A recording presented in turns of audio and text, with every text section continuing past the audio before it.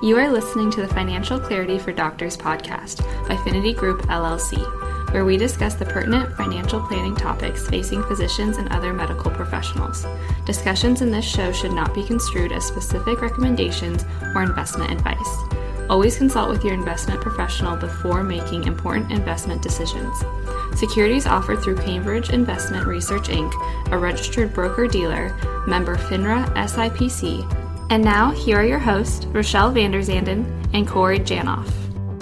Hello, everyone. Welcome back to Financial Clarity for Doctors. Rochelle Vanderzanden here with Corey Janoff. Hello. We were just talking about the crazy cost of home prices nowadays, and we are putting together a little show today about how sometimes we don't have enough money to do all the things we want to do and meet all of our financial goals, buy the house we want, all of that kind of stuff. Generally speaking, there's a couple of things that you can do when there's just not enough money to go around. One is to decrease spending, and one is to increase your income. So today we're going to spend a little bit of time talking about that second one, which is really just making more money, which is an option a lot of times, especially for physicians, because there's so many ways that you can potentially increase your income in that line of work. So we're going to spend a bit of time talking about that today. We'll talk a little bit about contract negotiation, kind of side hustles, making a little bit more in your existing position, all of that kind of stuff. So Corey, you want to take it away for us? Yeah.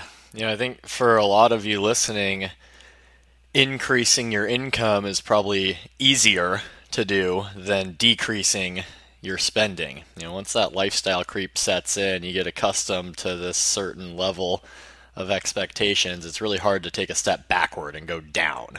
It's hard to go from eating top ramen to eating steak and lobster to then go back to eating top ramen. It just doesn't happen very often in our experience. So in order to achieve the financial goals you want to achieve or accelerate your path towards financial independence, increasing your income might be a consideration worth pursuing. So a number of things that you can do to increase your income. Probably won't cover everything today, but first and foremost, if you don't want to consider working more or moving or taking on additional side hustles, one thing you could consider is just contract negotiation.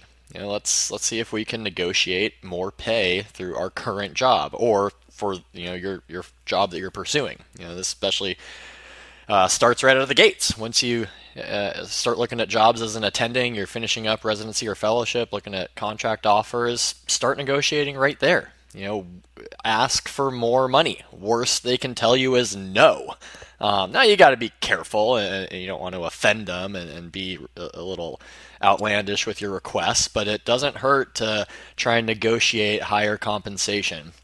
Now, there's plenty of resources out there to figure out what is a fair or competitive rate based on your specialty, where you're living geographically. There's numerous agencies out there you can employ to help negotiate contracts for you. But beyond just the salary, you can negotiate sign-on bonuses, retention bonuses, student loan repayment assistance. If it's a hospital, there's probably only so much you can do on the benefit side of things, but maybe on the private practice side, you might be able to work out something on the retirement contributions. And, really don't underestimate the power of renegotiating your contracts too. Maybe you sign your initial agreement, it's a 2-year contract or 3-year contract, whatever. When you're coming up for renewal, really start to prepare yourself and gather all the data you can, get records of RVUs you produced or billing history, anything that can help your case and showing your worth, saying, hey, company, hey, hospital, here's what I've done for you.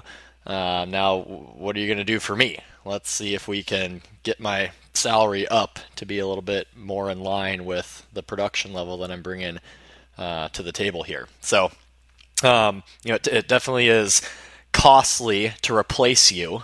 So, they'd probably rather pay you a couple extra bucks than let you go and find a new doctor that they have to vet and get credentialed and everything. So definitely use those contract renewal dates to your advantage to try and negotiate higher compensation. But Rochelle, anything else you can think of there?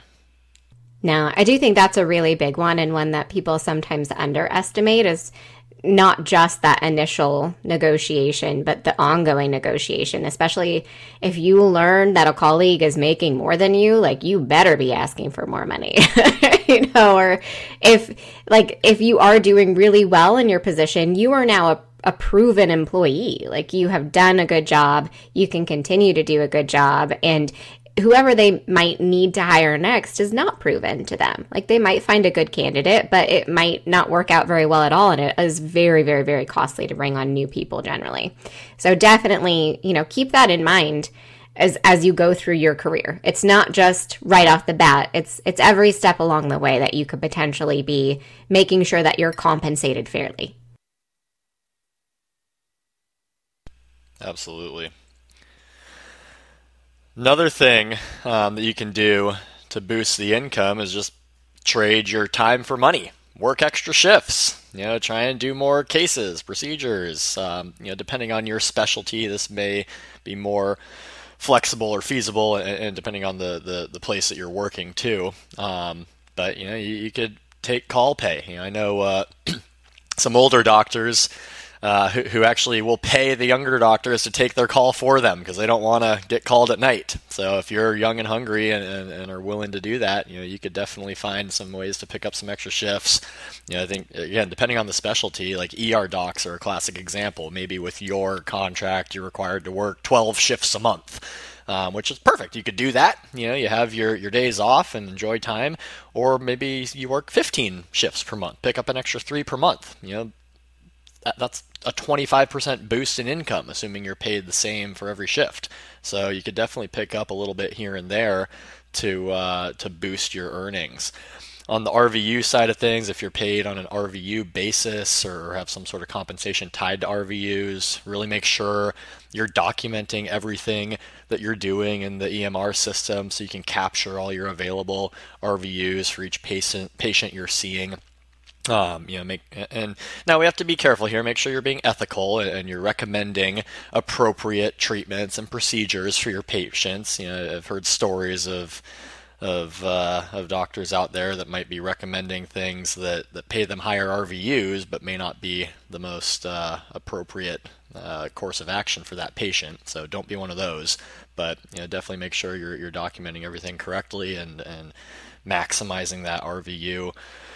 Or if you're on a collections-based model, just make sure you're getting as many collections as you can. Make sure the billing department is on top of it. If you're in private practice, really keep an eye on the billing team, making sure they're doing as much as they can for you. If you're outsourcing your billing to an outside company, make sure that they're doing a good job, and don't be afraid to consider other companies if you feel like you could make some improvements on the collection side. So that's huge. Having a good medical biller on your team is an invaluable person or group of people to have. But anything else on that one, Rochelle? No, I think it's all about making sure, the time you do spend at work, you're being fairly compensated for, and that's all just about recording everything, especially if you are paid based on production. I think a lot of times people just don't do a great job of that paperwork. And obviously that's going to be really important. There are also lots of other things you can do outside of your primary job to potentially earn more, like lots of little side hustles, shall we say. I actually have a client who has an Instagram and gets paid endorsements on her Instagram for doing things, which is very cool because she's the coolest. And why would someone not pay her to say that their skincare product is great or whatever it is? So there's stuff like that you can do, especially if you become more influential. You can do like expert witness for med legal cases, review court cases. You can testify in court if that's something you want to do. A lot of times, attorneys hire people specifically for those kinds of things, and you can set your own rates. You can tell them what you want to be paid, and if you name an outlandish price, maybe they'll find someone else, but you'd be surprised at what they're willing to pay sometimes. I know there's lots of writing and speaking engagements sometimes for medical professionals, and that can be a really good resource. There's also people who do locum stuff. outside of their primary job. Like, you know, maybe they want to do some traveling too. So I have clients who work full time and then also, you know, once in a while they do a weekend gig off in some other city or something like that. And those can pay a lot. It's pretty surprising. And I think that might be something that's maybe unique to the time that we're in right now, just because doctors are so in high demand in some places. But I think that while that's an option, you can take advantage of it. I know there's a few other ones that you had written down here too, Corey. You want to go into some of those ones? Sure. I think one is, on the insurance side of things, insurance companies need physicians often to review claims to see whether or not they're justifiable. This often comes into play if a procedure is necessary versus elective, and if all the different criteria have been met. And I'm sure you guys have horror stories dealing with insurance companies. There's all sorts of hoops that they require the customers or patients in your case to jump through before they can be eligible for certain procedures. Well, no, you can't just go to a doctor and have that procedure. First, you have to see your primary care doctor. Then they have to refer you to another doctor who then tries this treatment. And if that treatment doesn't work after 30 days, then you can do this procedure. So it's a big scam out there, these insurance companies, but they will employ doctors to review cases. And you could even be a part-time medical director at some of these companies and review insurance cases, and it's not necessarily a full-time job. It could really just be a few hours a week, honestly. So that could be something that you explore or consider looking into. One of the nice things with any of these gigs that you do, if you're operating as an independent contractor, if you're doing speaking engagements, writing articles, etc., doing the expert witness stuff, most of that is in a salaried role. It's most likely just going to be paid to you as 1099 income. With any of that independent contractor income, you can actually set up tax favorable retirement accounts to funnel that income into. Like you could set up a SEP IRA or a solo 401k and make pre-tax contributions. A certain percentage of your earnings can go into those plans. If you're really earning a lot, you could even add a cash balance plan on top of that. There's a lot of cool things you can do as an independent contractor from a tax advantage retirement savings side of things. So definitely some ways to accelerate that path towards financial independence if you can get some income on the side. What else we got, Rochelle? Yeah, I think that, sometimes you might be in a position where you have your primary job and it's just not working out and you're not being paid accordingly and they do not want to pay you more. If that's the case, if it's not like a job that you love and you are willing to give up good chunks of money for, you shouldn't stay. Like you probably should be looking for another higher paying job that will pay you what you're worth. And so you're appropriately compensated for your time and can work towards these goals. So definitely, be willing to revisit that periodically. Make sure that you are being paid appropriately. And then if you aren't, you can look around where you are now. But I think another thing that you can also consider is the concept of geographic arbitrage, which we've talked about before. It's just the idea that you can go to a lower cost of living area where physicians are likely in higher demand, and you can get paid more and pay less to live. Pay less for your house, pay less for like every service that you might need. And it makes a huge difference in your overall cash flow because you have more money coming in and less money going out, which means that all of that extra money you can use for other things. And this is probably not a solution that works for everyone. Like not everyone is willing to pick up and move to North Dakota or Kentucky or wherever it is.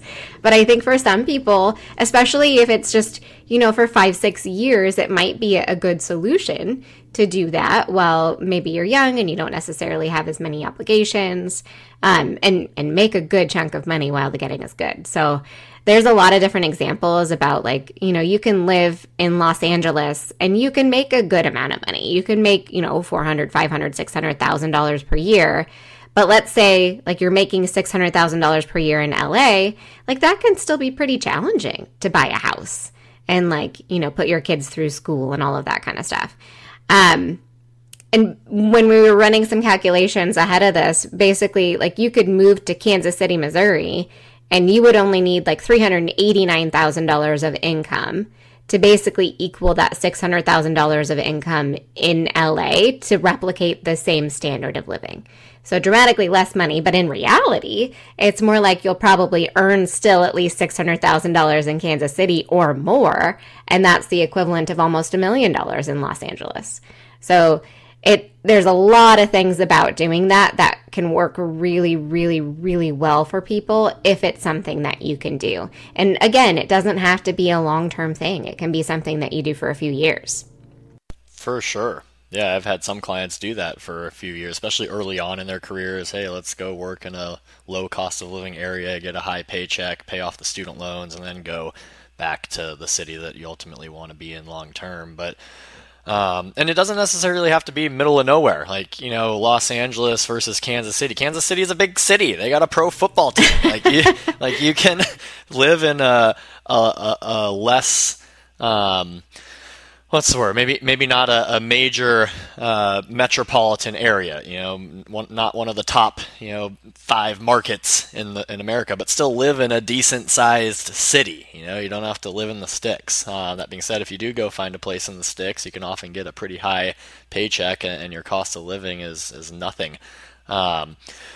And again, everyone's different. This isn't a viable option for everyone, but you definitely can make more in smaller towns or smaller areas. Like, I've got a family practice doctor in Iowa making about $500,000 a year, and I think the national average or median income for family practice physicians is about $275,000. I know an OBGYN in South Carolina making over $1 million per year. And the average income is closer to 360, 375 for that specialty. So case by case, everyone's different, every market's different. Even within the same city, there's drastically different opportunities with varying compensations available depending on private practice versus hospital versus academic. Even 2 private practices may just operate differently and have different streams of income, whether that be surgery centers, real estate, etc. So, but there definitely are opportunities out there if you're looking for more income and willing to relocate. You could definitely find something that fits that bill. But again, not for everyone. So. Yeah, I definitely feel like the coastal, like West Coast, East Coast, that's where you get paid less. And that's not like all across the board, but generally speaking, I feel like that's pretty true. And you go anywhere in the middle, you can get paid more. Maybe not Chicago. I feel like people in Chicago still don't get paid great, but yeah. Okay. And I think, we can talk about make more money all we want, but really, like, if you make more money and then you just spend more money, you're not doing anything to really achieve any longer term financial goals. And that is the next step, or it needs to be the next step if that's the reason that you're doing this. If the reason you're doing this is so that you can make sure that you're in good shape later on in life, or you can put your kids through college, you actually have to start putting that money to work for you. So I think the important thing is, like, as you start to earn more, you set it up so a lot of this stuff happens automatically. Like, you're automatically putting money into retirement savings. You're automatically putting money towards college savings. And it is like an auto debit from your account. It happens every month. And you don't have it sitting in your checking account where it's like, oh, look at all this extra money I have. We could go on another vacation. And it could be that that's the priority. It could be that the reason you want to make more money is so you can go on more vacations and things like that. And I think that's fine. It's just a matter of trying to be really thoughtful about the choices that you're making and not just doing it. For sure. Yeah, if we're just making more money and then spending it, you're just running faster on the hamster wheel. You're not going anywhere. We got to make sure we put that extra money to work and use it productively. And whether that be from higher income or decreased expenses or a combination of the two. And make sure we're, like you said, Rochelle, saving for retirement, paying down debts. As expenses come off the books, and childcare costs go away, let's make sure we're putting that couple thousand a month or whatever it was, towards additional retirement savings or towards faster debt payoff. Put those extra freed up dollars to work. When your car loan is paid off, preferably keep driving the used car with no payment and direct your car payment towards something productive. Bonuses are great. Ideally, you structure your life to live on your salary, and then any additional income that comes in is just gravy. So a good rule of thumb that I like with bonus income is a 90-10 rule of thumb. Let's take 10% of our bonus and have fun with it. Enjoy life, treat yourself. If any Parks and Rec fans out there, have some fun, take a vacation, spoil yourself. But with the other 90% of it, let's be productive with it. Put it towards investing for retirement. Throw it in the kids' college fund. Pay down some debt. If you can just be productive with that extra income and continue to make a habit out of doing that, you'll continue to accelerate your path towards your financial goals. And simple math. You don't need a financial advisor to tell you the more you save for retirement, the sooner you'll be able to retire. The more you put towards debts, the faster you'll become debt free. It's pretty straightforward there. So if you can just keep that mentality and plow forward, good things will come for you. Yeah. And I know this is the make more money episode, but I think spending less is worth like a second of our time. But if the idea of like working more, making more money, if you feel like, you are adequately compensated for what you're doing and you're in a good position with your job and you just don't want to put in more work to make more money, look at what you're spending and really, like, if you're not spending in a way that really aligns well with your values, then let's make some changes. I think that's where that can come in really, really helpful. Like if your goal is you don't want to work a bunch, I think that is also a very valid goal. And I think that if you need to make some changes to how you're managing your finances in order for that to be the thing, I think that is well worth spending a little bit of time thinking about. So for some people, I think working more, making more money is perfect. Like there are people that love to just get out there and grind and like make the world work for them and work for the world and work for money and like make it happen. But yeah, for some people, it can be a lot, and it might make sense to dial back a little bit and take stock of what your priorities are financially.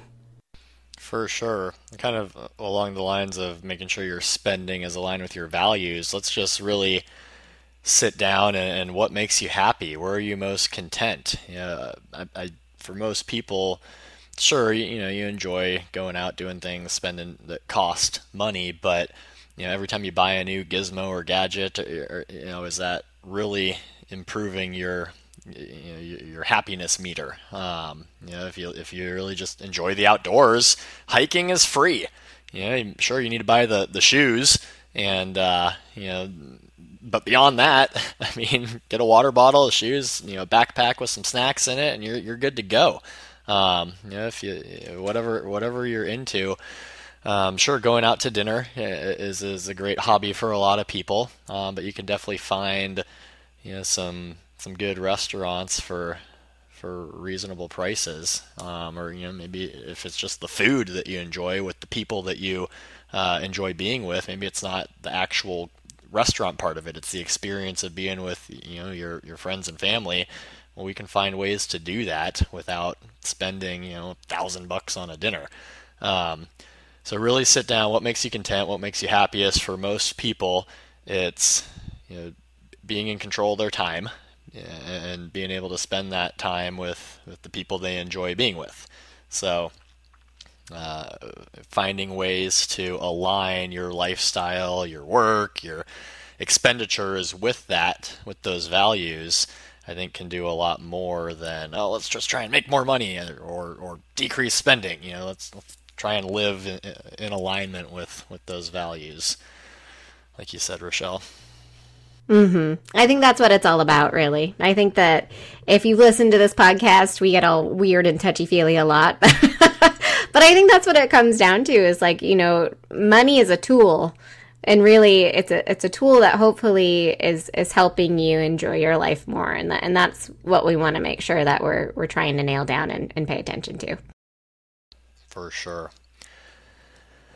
Well, as always, don't hesitate to reach out if you have any questions, want us to cover something specific. If you like the show, give us a review on Apple Podcasts if you use Apple, which about 60% of you do. We see the data. If you don't like the show, tell us why. Don't write a review, though, but tell us directly, and we can find ways to improve it.